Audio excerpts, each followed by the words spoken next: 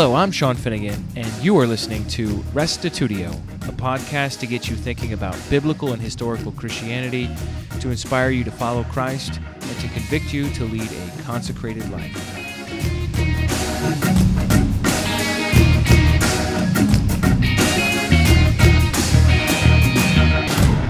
We've looked at how and why Christianity lost the kingdom message. In this episode, you'll learn how we got it back.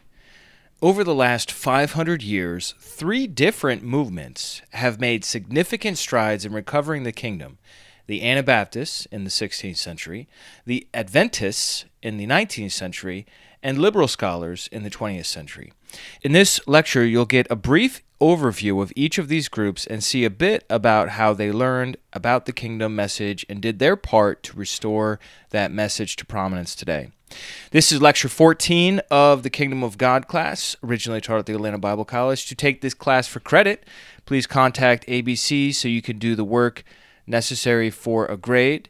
Also, if you'd like to take a class live, I'm teaching September 18th to the 22nd at the Atlanta Bible College. So if you've been taking this and you want to sit in as an auditor or take the class for credit, just contact atlantabiblecollege.com and look up David Krogh, the registrar for the Atlanta Bible College. He can get you set up so that you can meet in the classroom and interact and see the visuals. I'm doing basic Bible doctrine where I look at around a dozen different doctrines from theology, eschatology, soteriology, and so on to lay a foundation of what are the main beliefs that the Bible teaches. And it will be great to meet you and see you there. So hopefully some of you can make it down for that. Without further ado then, here is number 105, Recovering the Kingdom. Lecture 14, Rediscovering the Kingdom. We've looked at the 3 major reasons, there are probably others as well, why Christianity ended up rejecting the kingdom in favor of the heaven idea. A lot of it had to do with the prejudices of their day, the common sense of their day, the sense of what the universe was like, the sense of what bodies were like, the sense of what morality should be, and competition with the synagogue as well. So now the question becomes, all right, Sean, so now we know how the kingdom was lost. How is it that we know about it today? How was it rediscovered? How was it found? Well, of course, the story is a little more complicated than this because people, I'm sure, continue believing in the kingdom. In fact, there's an interesting, I think it's the Fifth Lateran Council of the Catholic Church, where they outlawed believing that dead people are asleep. And that happened sometime in the Middle Ages. Why would you have such a declaration if everyone believes they go to heaven when they die? You don't, right? So, I think there are other people in between, but I'm going to focus on 3 movements to recover the kingdom. And the first happens in the 16th century, and that is the Anabaptists. And the second happens in the 19th century, and that's the Adventists. And then the third happens in the 20th century, and that's the liberal scholars, mostly German. And it's funny, too, because the sophisticated scholars were the last ones to rediscover the kingdom. It's kind of ironic. In the 1440s, the invention of Gutenberg's printing press led to a re-examination of traditional Catholic doctrines. So as far as the Anabaptists are concerned, I want to begin by looking at Gutenberg and his printing press. It's hard for us to imagine a world without print, but the invention of the printing press was analogous to the invention of the internet. It was suddenly possible to acquire knowledge inexpensively, because before the printing press, you had to hand copy a book. How long would that take? A really long time, right? So suddenly, because of Gutenberg's printing press, ideas start spreading like wildfire, whereas before it would take years for ideas to get traction. And heralds, people sent out to proclaim. Now you can print 1,000 books and drop them in a village, and people can come in and buy the books, and those ideas can spread like wildfire. And so one of the things that ended up happening, this is the Gutenberg Bible here in Latin. It's printed in 1454. Once the Bible starts coming into the hands of the people, people start reading the Bible. And part of the result of that is that they start questioning what the church tells them they have to believe, because now they have a second source other than the church, namely the book the church says they're basing their beliefs on, that they say is sacred and holy, right? The church is pro-Bible, Catholic Church, right, in the Middle Ages, but yet the Bible contradicts a bunch of the practices of the church, and somehow we get the Protestant Reformation out of that. So that's 1454, the Gutenberg Bible. In 1516, we get Erasmus, Desiderius Erasmus's Greek New Testament. This is a picture of it here.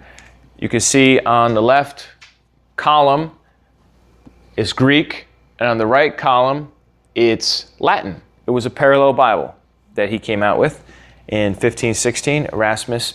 And this publication was just absolutely groundbreaking, because now that you had easy and inexpensive access to the Greek behind the New Testament, if you wanted to translate a Bible into German, you could do it. And so that's exactly what Luther did. He translated in 1522, Martin Luther translated the New Testament into German. Das Neue Testament. That's what that says. It's hard to read that kind of print there. So then after him, in 1526, very shortly after, William Tyndale, right? So we had Gutenberg, then Erasmus, and then it's just like a flood. Luther, Tyndale, Coverdale, any other Dales out there? And so this is Tyndale's Bible. It says the Gospel of St. John, the first chapter. I wanted to show you this too, because it's got an interesting point here. It says, in the beginning was the Word, and the Word was with God, and God was that Word. The same was in the beginning with God. All things were made by it. William Tyndale. Yeah, we owe so much to William Tyndale. It's hard to overstate it. So he went back to Erasmus? Yes. Once Erasmus gets that Greek out there, people are like, wow, we have the Greek of the New Testament. Let's make some translations for the people. And this was a big movement. This is 1534. So his original came out in, 1522? And then in 1534, Luther comes out with a complete Bible, which is to say he translated the whole Old Testament too. Yeah, everything before that was just the New Testament. Erasmus was just the New Testament. Luther was just the New Testament. Tyndale was just the New Testament. And then in 1534, Luther comes out with the complete Bible, and that's what I believe Coverdale does as well, is a complete Bible. Luther in German? In German, yeah. All right, so anyhow, that's Luther. And then we have the Coverdale Bible, the New Testament of our Savior, Jesus Christ, the Gospel of St.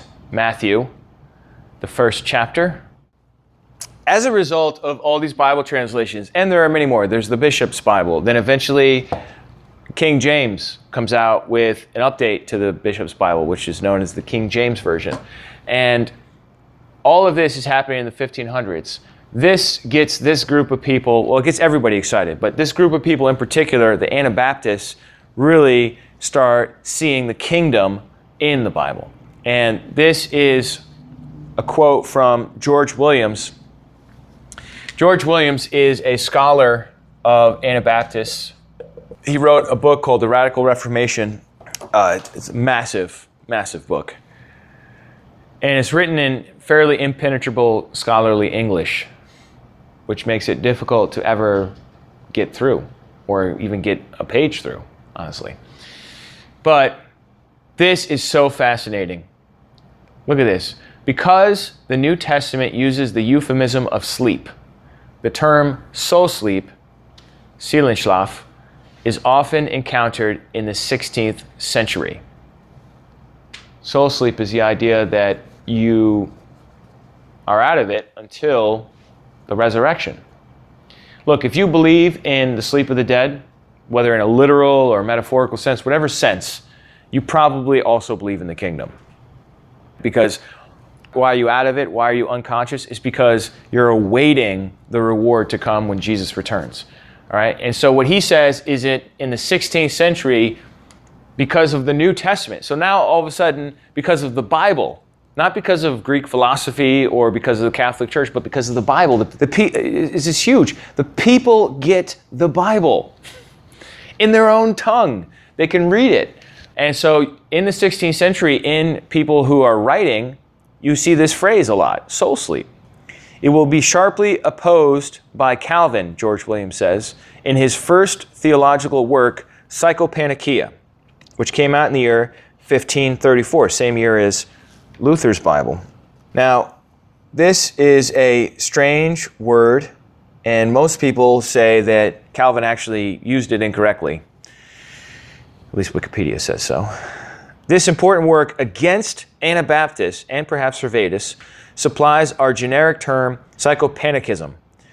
In the present narration for that full range of Christian views not in line with the decree on the natural immortality of the soul of the Fifth Lateran Council and of Calvin himself, who would come to hold to the continued consciousness of the departed souls as saints under the altar, participants as the elect in the invisible church, awaiting the last judgment. Luther, for his part, was himself, at the outset of his scriptural career as reformer, a psychopannychist, as was his most renowned English follower, the Bible translator, William Tyndale. I mean, let me just unpack this a little bit, because this is so cool. This is so cool. So we've got these people called the Anabaptists. If you're not familiar with the Reformation period, in the Reformation, you really have three wings. You have the Catholic Church, you have the Protestants. The Protestants are especially Luther, Calvin, Zwingli. These are the main Protestants. The Protestant churches come out of that. And then you have this third wing over here called the Anabaptists. And these are people that are radicals of some sort. Typically, radically committed to following what Jesus said instead of just believing that he's our Savior, but also following his words. Radical new idea. And so the Anabaptists are, according to George Williams, associated with this idea of the sleep of the dead, which is what psychopannychia means, the sleep of the dead. And Calvin, John Calvin is this incredibly brilliant scholar. He's a child prodigy. He graduates early. He gets the highest level education of his time, and he's fluent and has facility in many different languages, ancient and modern. And what does he choose to do, John Calvin, with his very first book that he ever writes? What's the first battle he wants to fight? It's against people who believe that dead people are asleep. What does that tell you? That was a big idea at the time, or else why fight against it? It must have been in the water, so to speak. People must have been talking like this a lot. Then, what George Williams talks about here is Luther and William Tyndale. So Martin Luther, at the outset, himself believes that dead people are asleep. He might have changed that later on. And then the Bible translator, William Tyndale. So, those are two powerhouses to have on the team. At least Luther to some degree, and Tyndale 100%.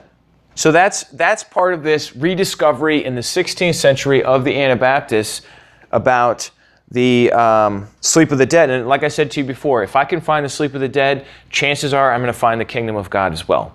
Because the whole idea of traditional Christian piety is that, I've showed you this before, right? You have earth here in the middle, heaven up top, and then hell, except if you're Catholic, purgatory, and then hell. So it's a 4-layer cake if you're Catholic. So then, you could go down to purgatory, but there's like this ladder to get to heaven from purgatory. Okay, so like you get down to purgatory, you like burn for a while, purge all your sins, and then you get to this ladder. Eventually you can still go to heaven. But anyhow, the point is, all the action happens the moment that you die. Whatever happens, happens when you die. That's traditional medieval Catholic doctrine. Soul sleep introduces this temporal element where you die over here sometime during this present evil age. You die, okay? It's very sad. And then you're just kind of like, you're waiting. What are you waiting for? You're waiting for something to happen, someone to happen. You're waiting for Jesus to come back, right? So what it does is it takes that spatial way of thinking about eschatology and makes it temporal, because you're waiting. You're not going, you're waiting. And so it lends itself to this whole kingdom idea. What ended up happening, though, is that some Anabaptists and some radicals that become associated with the Anabaptists end up getting super excited about apocalypticism. And so we have two kinds of apocalypticists. We have active, and I'm not going to spell that again, but passive, all right? These are two types of apocalypticists. Apocalypticists are people that believe the end is coming, okay? That it's not, the goal is not just to die. The goal is for Jesus to come back and establish his kingdom, all right? That's an apocalypticist. Typically, an apocalypticist also says something about when it's going to happen. Like, it's going to happen next May, right? And we'll talk more about that in just a minute. But there was this knucklehead named Melchior Hoffman who, well, he prophesied when the end was going to come. He got it wrong, but he had a lot of followers and disciples. And it ended up that in this one city named Munster, there in Germany, that the radicals took over a city. And they believed that if they took over the city and kicked out all the pagans and reproduced enough and got themselves up to the number 144,000, that Jesus would come back. And it ended disastrously with the siege of the Catholics around the city and killing a lot of people, and especially the leaders of that city. I don't really want to go into that, but my point is, look, you're not going to get a Munster or some sort of crazy revolution like that if you think the name of the game is just to live a good life and then die. These guys are trying to bring Jesus back, right? And that's this active apocalypticism. The idea that by doing something, we can make Jesus come back. Whereas the passive is like, all right, Jesus is going to come back when Jesus wants to come back. I'm just going to do I'm going to be faithful, I'm going to spread the word, but I can't make him come back. So that's the difference between an active and passive apocalypticist. So George Williams, once again, goes on to say, not only psychopanichism, but also anti-Trinitarianism was to find its fullest expression, ecclesial expression, in Polish Socinianism and Hungarian Unitarianism. This is like church history 2 stuff here. The leaders of these two were dependent on Italians. Well, that's not as significant. But my point here is that these Polish Socinians and the Hungarian Unitarians both believe in the sleep of the dead, which I'm going to argue probably means they also believe in the kingdom. And they're Unitarian. They're biblical Unitarian. They believe in the Bible, but they also believe that the Father is the only true God. So these two groups are part of the Anabaptists of the 16th century, and they're also kingdom believers, what we would call Adventists, people that are looking forward to Jesus coming back rather than just dying and flying away in the sky by and by. There's a lot more that I'm sure we could say about 16th century Anabaptists and see what they believed about the kingdom. Like I said, there were a lot of ideas about it. There were some crazy ideas. There was one group that decided, well, since Adam and Eve were naked in paradise and we're supposed to embody the kingdom, we're going to be naked too. And they founded a nudist colony, and that did not go well for them. And, there are all kinds of other groups and things that happen in the 16th century where they discover the kingdom that aren't probably not even recorded in history. But we know that it was a significant movement. Now we move to the 19th century, and this man here, William Miller. William Miller lived from 1782 to 1849. He's the father of Adventism. And this is a movement that took place in America in the 1800s, and it's extremely significant. You know, what's so cool about the Adventist movement is that they just figure out the kingdom on their own. You know, it's just like just reading the Bible, and they discover it, and they figure it out. And so what is an Adventist? Anybody want to tell me? Waiting the second time. Right. An Adventist is someone who believes that Jesus' advent is yet to come. Right? Jesus already had the first advent, the first coming. It's a Latin word for coming. When he was born, he lived on earth, right? But then he's coming again. So an Adventist is somebody who believes that Jesus is coming again. Now, again, because of the Catholic influence, because of even John Calvin's influence among the Protestants, most Christians, especially in America, believed that when you die, you just go to heaven or hell. In the 1800s, that's just what everybody believed.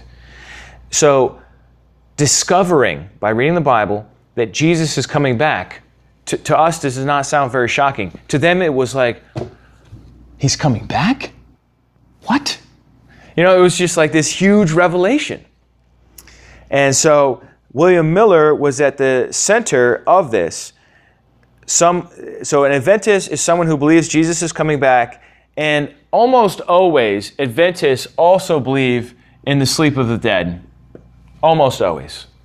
Whether it's soul sleep or soul death or whatever kind of understanding you want to give it, they don't believe you're conscious in the intermediate state, by and large. All right, so let me tell you the story about William Miller. He was an American Baptist who preached in upstate New York. Come on, that's my place. He preached in Hampton, which is east of Lake George on the Vermont border, a place I have never been. And he studied the prophecies of Daniel using a day-year method. Do you know what that is? Yeah, you're pretty familiar with that. Okay. And so he concluded, as a result of that, in the year 1822, he concluded that the end of the world and the return of Christ would happen in the year 1843. And so he came to that understanding in the year 1822, that in 1843, which is 21 years off, that Christ would come. So that's a lot of time to prepare. So he didn't say anything about it. That was just his own private conclusion. But then, about 10 years later, actually 9 years later, he made a public declaration. That's in the year 1831. He said, Jesus is coming back in 12 years. Just so you all know, FYI. I don't think they used that acronym back then. He submitted 16 articles to the Vermont Telegraph, which was a Baptist paper, and people responded in droves. He was overwhelmed with the response. And so he wrote a 64-page book, and the movement just spread like wildfire. The 1800s was the age of periodicals. It was the age where if you printed out a newsletter or some sort of short book, some sort of literature, people would read it. That's what people did in the evening. There was no TV, there was no radio. I don't know if there was radio. So people actually had to read. What's that? Internet. And there was no internet, right? No Facebook, no Twitter, no Snapchat. I mean, what are you going to do? You're just going to have to read and talk to other humans. Anyhow, between 50,000 and 100,000 people ended up believing William Miller's prediction of Christ's return. And he set the date. He set a couple of different dates. Basically, he didn't set a specific number. He just said it's going to be sometime between March 21st, 1843 and March 21st, 1843, or 1844. So between 1843 and 1844. But it turns out March 21st passed and Jesus didn't come back. So he changed it to April, and then Jesus still didn't come back. And then there was a camp meeting where this man named Samuel Snow said, I believe the date is October 22nd. And for whatever reason, that's the one that everyone got excited about. So October 22nd, 1844 came to be known to history as the Great Disappointment, because everyone in this movement was totally convinced Jesus is coming back. They prepared for it. Many of them sold all their possessions to print these magazines and these journals to spread the word, and then Jesus didn't come back. People were bewildered. They were disillusioned. Many people gave up on the Adventist movement. It wasn't called the Adventist movement yet. It was called the Millerite, William Miller movement, and they were called Millerites who followed him. Many people gave up and went back to the old denominations. And then in the year 1845, in one of the holy places on earth, there was the Albany Conference. That's where I live, right near Albany, so it's definitely not a holy place. Not even close. It's the most post-Christian city in the country, according to George Barna. But I think his survey is skewed, personally, against Catholics.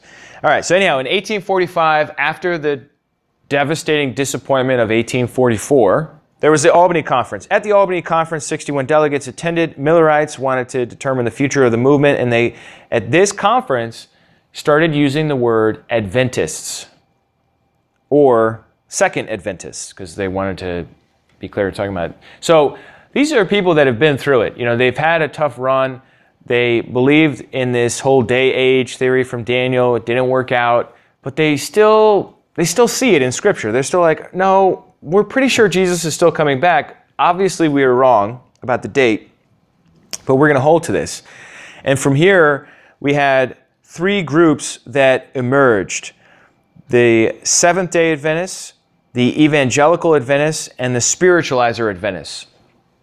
So from William Miller, 1844, 1845, we get these three main strands that come out of it.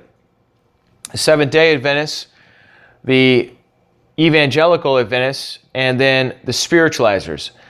The Spiritualizers basically die out very early on, and the Evangelical Adventists end up splitting into some other groups, three other groups, which is the Advent Christian Church, the Life and Advent Union, and the Age to Come Adventists, which is also under the leadership of Benjamin Wilson, known as the Church of God of the Abrahamic Faith.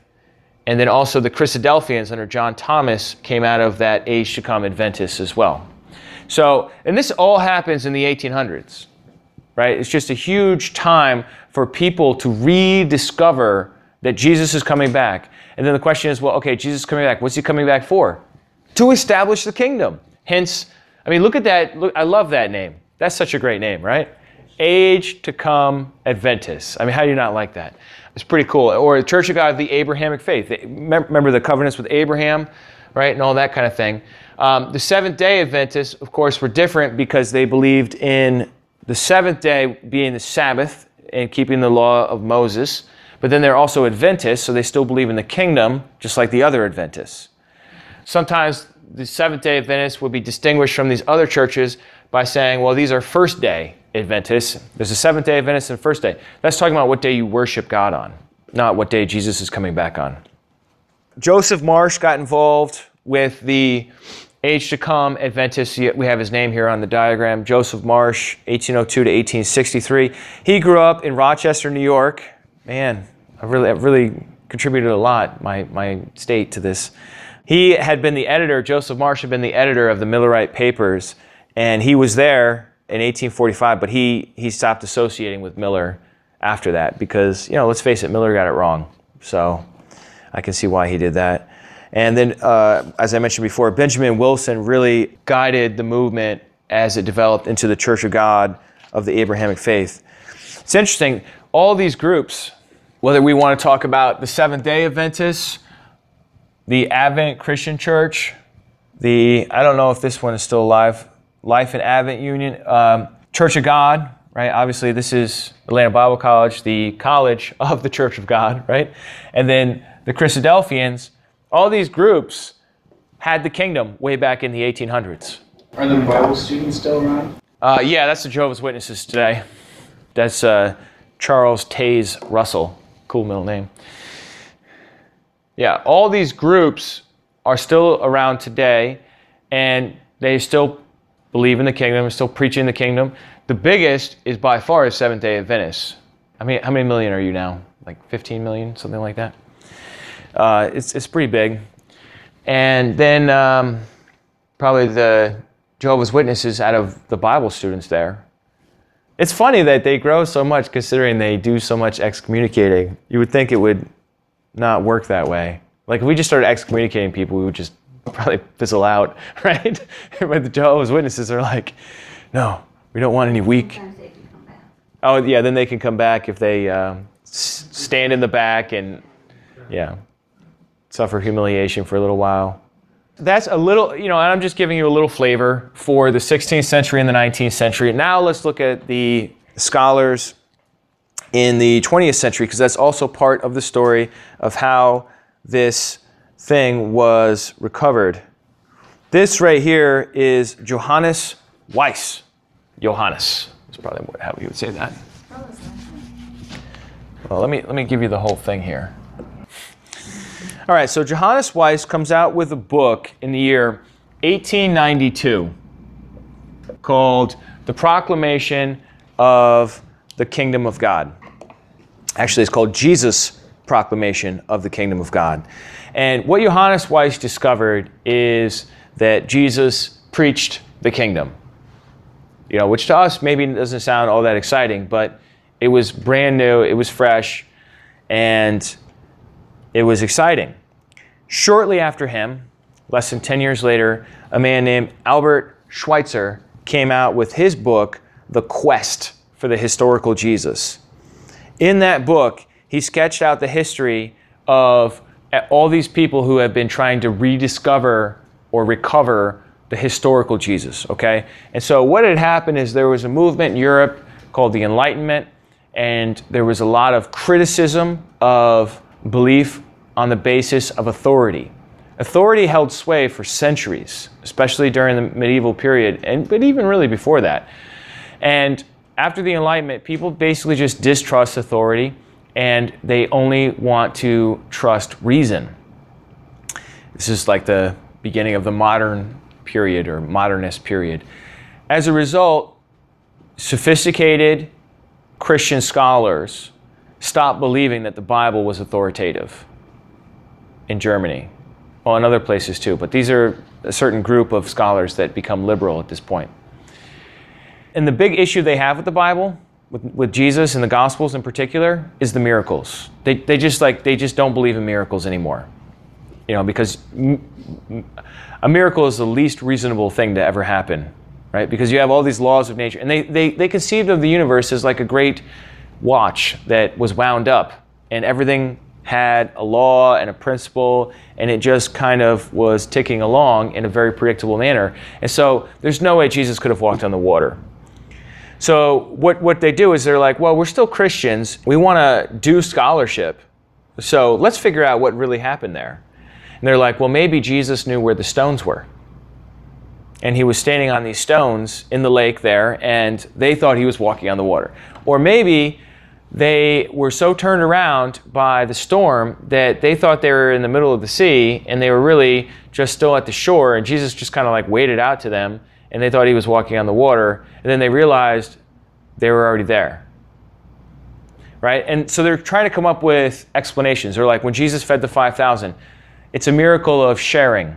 Jesus started sharing, and then everyone else just took out their lunches, and they all started sharing, and that's how everyone got the food. And so they're coming up with these rationalistic explanations, and they're saying, well, the historical Jesus, not the Jesus of the Bible, but the historical Jesus was really like this. And that had been going on for a while before Albert Schweitzer. And basically what he says to them is, you guys are all looking in the mirror, and you're remaking Jesus in your own image. And that's why he looks like a liberal Protestant when you're done with him. And he uses this image of looking down in a well and seeing your own reflection. Albert Schweitzer says, basically, Johannes Weiss is right. Jesus isn't like you. Jesus is different than you. Jesus is this Jewish prophet of the coming kingdom. However, Albert Schweitzer does not accept the resurrection. Why? Because it's a miracle. So he sees Jesus as preaching this kingdom and then dying tragically. This is a quote from his book. There is silence all around. The Baptist appears and cries, "Repent, for the kingdom of heaven is at hand." Soon after that comes Jesus, and in the knowledge that he is the coming Son of Man, lays hold of the wheel of the world to set it moving on that last revolution, which is to bring all ordinary history to a close. So Schweitzer's here saying that Jesus is trying to bring the kingdom. It refuses to turn, and he throws himself upon it. Then it does turn and crushes him. Instead of bringing in the eschatological conditions, he has destroyed them. The wheel rolls onward, the mangled body of the one immeasurably great man who was strong enough to think of himself as the spiritual ruler of mankind and to bend history to his purpose is hanging upon it still. That is his victory and his reign. Published 1906 as from Ramirez to Reed, this scholars that he was analyzing. So this is obviously a very depressing view of the Bible and of Jesus. Albert Schweitzer, after he wrote this book, gave up on Christianity, moved to Africa, opened a clinic, and worked as a doctor helping the poorest of the poor in the world, living out his personal life motto, reverence for life. So it's not as exciting of a story because although they get the kingdom, they lose the resurrection. And so it remains to this day. So this is 1906, Albert Schweitzer. In the year 1999, the tail end of the 20th century, Bart Ehrman comes out with his Jesus book. And he says in his book, the view shared probably by the majority of scholars over the course of this century, and of course he's writing at the end of the 20th century, at least in Germany and America, is equally shocking for most non-specialist readers. And yet, it is scarcely known to the general public. This is a view that is embraced in this book. In a nutshell, it's a view first advanced most persuasively by none other than the great 20th century humanitarian Albert Schweitzer. It claims that Jesus is best understood as a first century Jewish apocalypticist. This is a shorthand way of saying that Jesus fully expected that the history of the world as we know it, well, as he knew it, was going to come to a screeching halt, that God was soon going to intervene in the affairs of this world, overthrow the forces of evil in a cosmic act of judgment, destroy huge masses of humanity, and abolish existing human political and religious institutions. All this would be a prelude to the arrival of a new order on earth, the kingdom of God. Moreover, Jesus expected that this cataclysmic end of history would come in his own generation, at least during the lifetime of his disciples. Jesus, Apocalyptic Prophet of the New Millennium, 1999. So what is Ehrman saying here? Ehrman's saying that, look, ever since Albert Schweitzer, scholars, a good number, a good percentage of scholars, especially liberal scholars, have accepted the kingdom message as being at the heart of Jesus. But like Schweitzer, they think that Jesus' goal was to proclaim that the kingdom was about to arrive. And he got it wrong. And he died, and they don't believe in resurrection. Bart Ehrman doesn't believe in resurrection. He doesn't believe in any miracles. He says as a historian, he's not allowed to believe in miracles as part of the method of doing history that he uses, which I think is a cop-out. But anyhow, that's more of an apologetics kind of thing. So what am I saying? What I'm saying is that in the 20th century, the scholars discover, at least liberal scholars discover, the kingdom.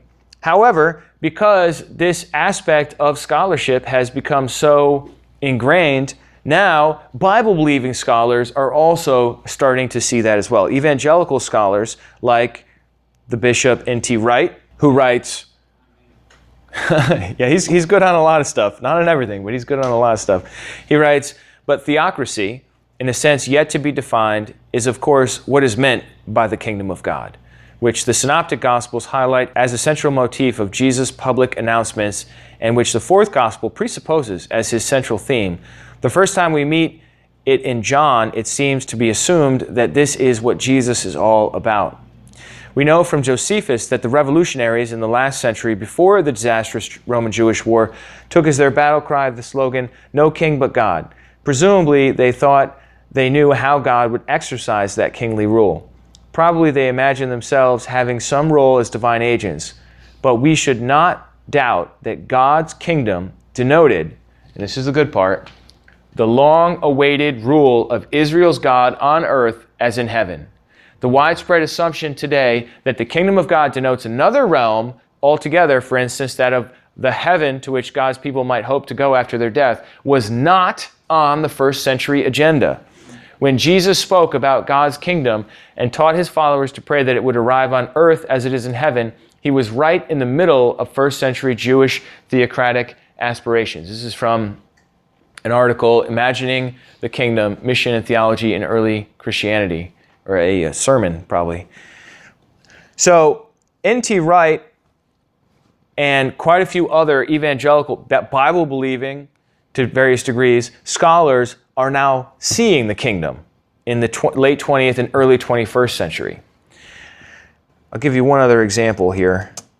This is Timothy Keller, and this is from a sermon he gave in New York City called The Vision of Redeemer. Redeemer is the name of his church. And don't get me wrong, I would disagree with a lot that these people say in other categories. But this is so good. It's just so good. I mean, and he's almost like a mainline Presbyterian type guy. And yet, as a mainliner, he sees this clear as day. In the future, you have all these cultural activities going on. Why?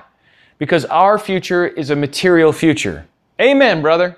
Take that, Gnostics, Plato, and the early Christian theologians. The book of Revelation makes it very clear. At the end of time, the end of history, we do not see us as individuals leaving the material world and going off into some ethereal realm, a disembodied spiritual realm. Instead, we see the power of God coming down to cleanse and perfect. That's so good. This material world. So if you want to see the future of the human race, you look at Jesus after the resurrection when he had his absolutely perfect glorified body. But he could eat a fish. There's those bodily pleasures, right? You could put your hand through the nail prints and you could feel him. Now, contrary to everything you've ever heard through Star Trek, the evolutionary future of the human race will not be balls of light or points of consciousness. We are going to hug and be hugged. We are literally going to eat, drink, and dance in the kingdom of God. Isn't that beautiful? We have these three different recoveries of the kingdom of God throughout time. The Anabaptists in the 16th century, the Adventists in the 19th century, and then the scholars in the liberal scholars in the 20th century. And now it's starting to filter into conservative scholars, finally, in the 21st century. Okay, so the question I have for you is, who will carry the kingdom torch in the 21st century? Is it going to be you? I mean, think about how important the kingdom is. What have we seen in this class? We've seen that it's the hope. We've seen that it's the gospel message we preach. We see that it's influential on how we live based on the whole idea of proleptic living, the idea of embodying the future now. It changes our allegiances.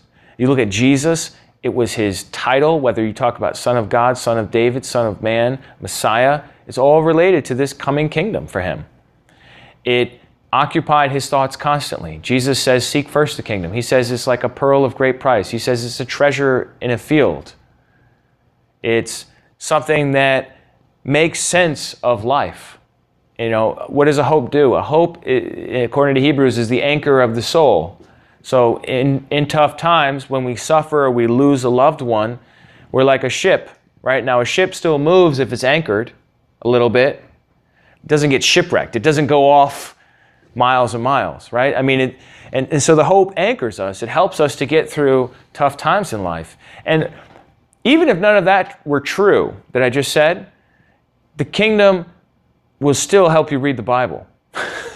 Because the Bible's all about this message. We've seen throughout, from Genesis to Revelation, all these prophecies all the New Testament, right? All these references to the kingdom of God. So it's a really big deal, and I think we need to publish this message. We need to get the word out. We need to proclaim in whatever way you can, whatever way I can. All right, so when we come back, we're going to look at interpreting misunderstood texts about the kingdom. So we're going to look at allegedly difficult texts. Spend some time on them because, you know what? That's important. People will bring up issues and say, well, what about this verse? What about that verse? So we want to spend a good deal of time, actually the rest of our time, looking at that. All right, so we'll look at that next time.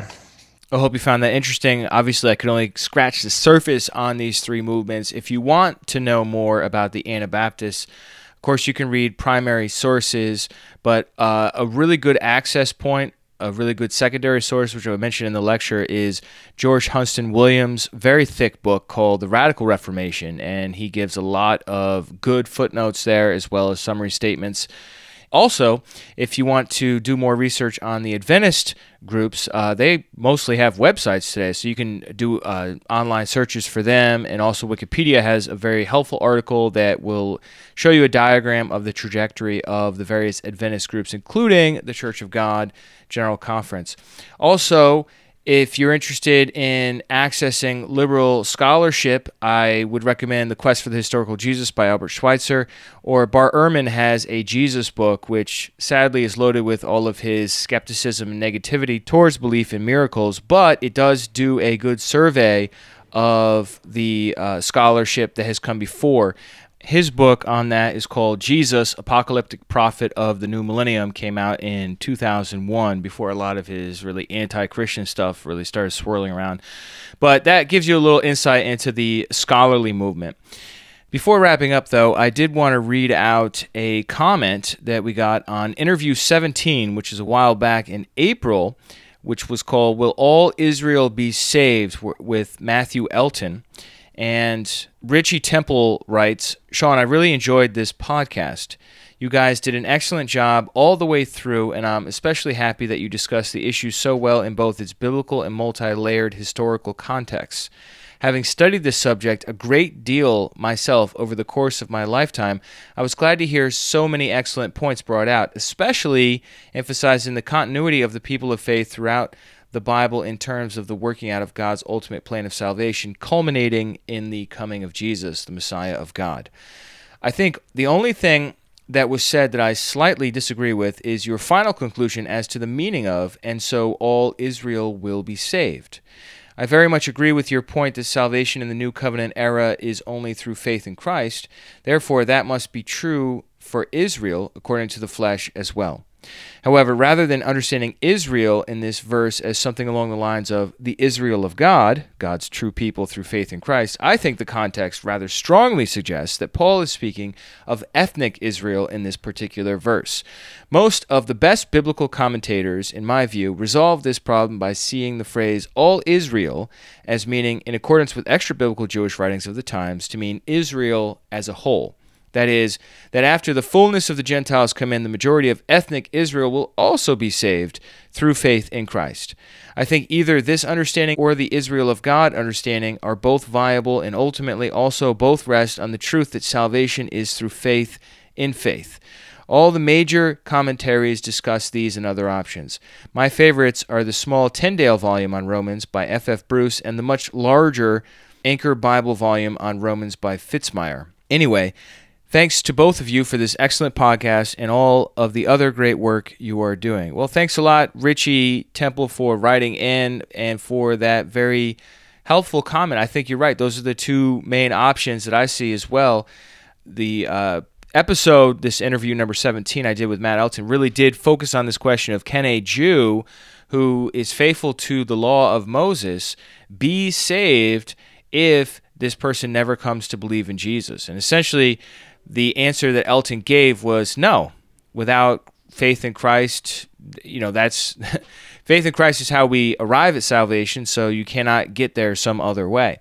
And he substantiated that with a reading of a number of Pauline epistles, but especially giving attention to Romans chapter 9. So if you're interested in that episode, check it out. It's interview number 17. You can get it at restitutio.org or just scroll down in the podcast feed to interview 17.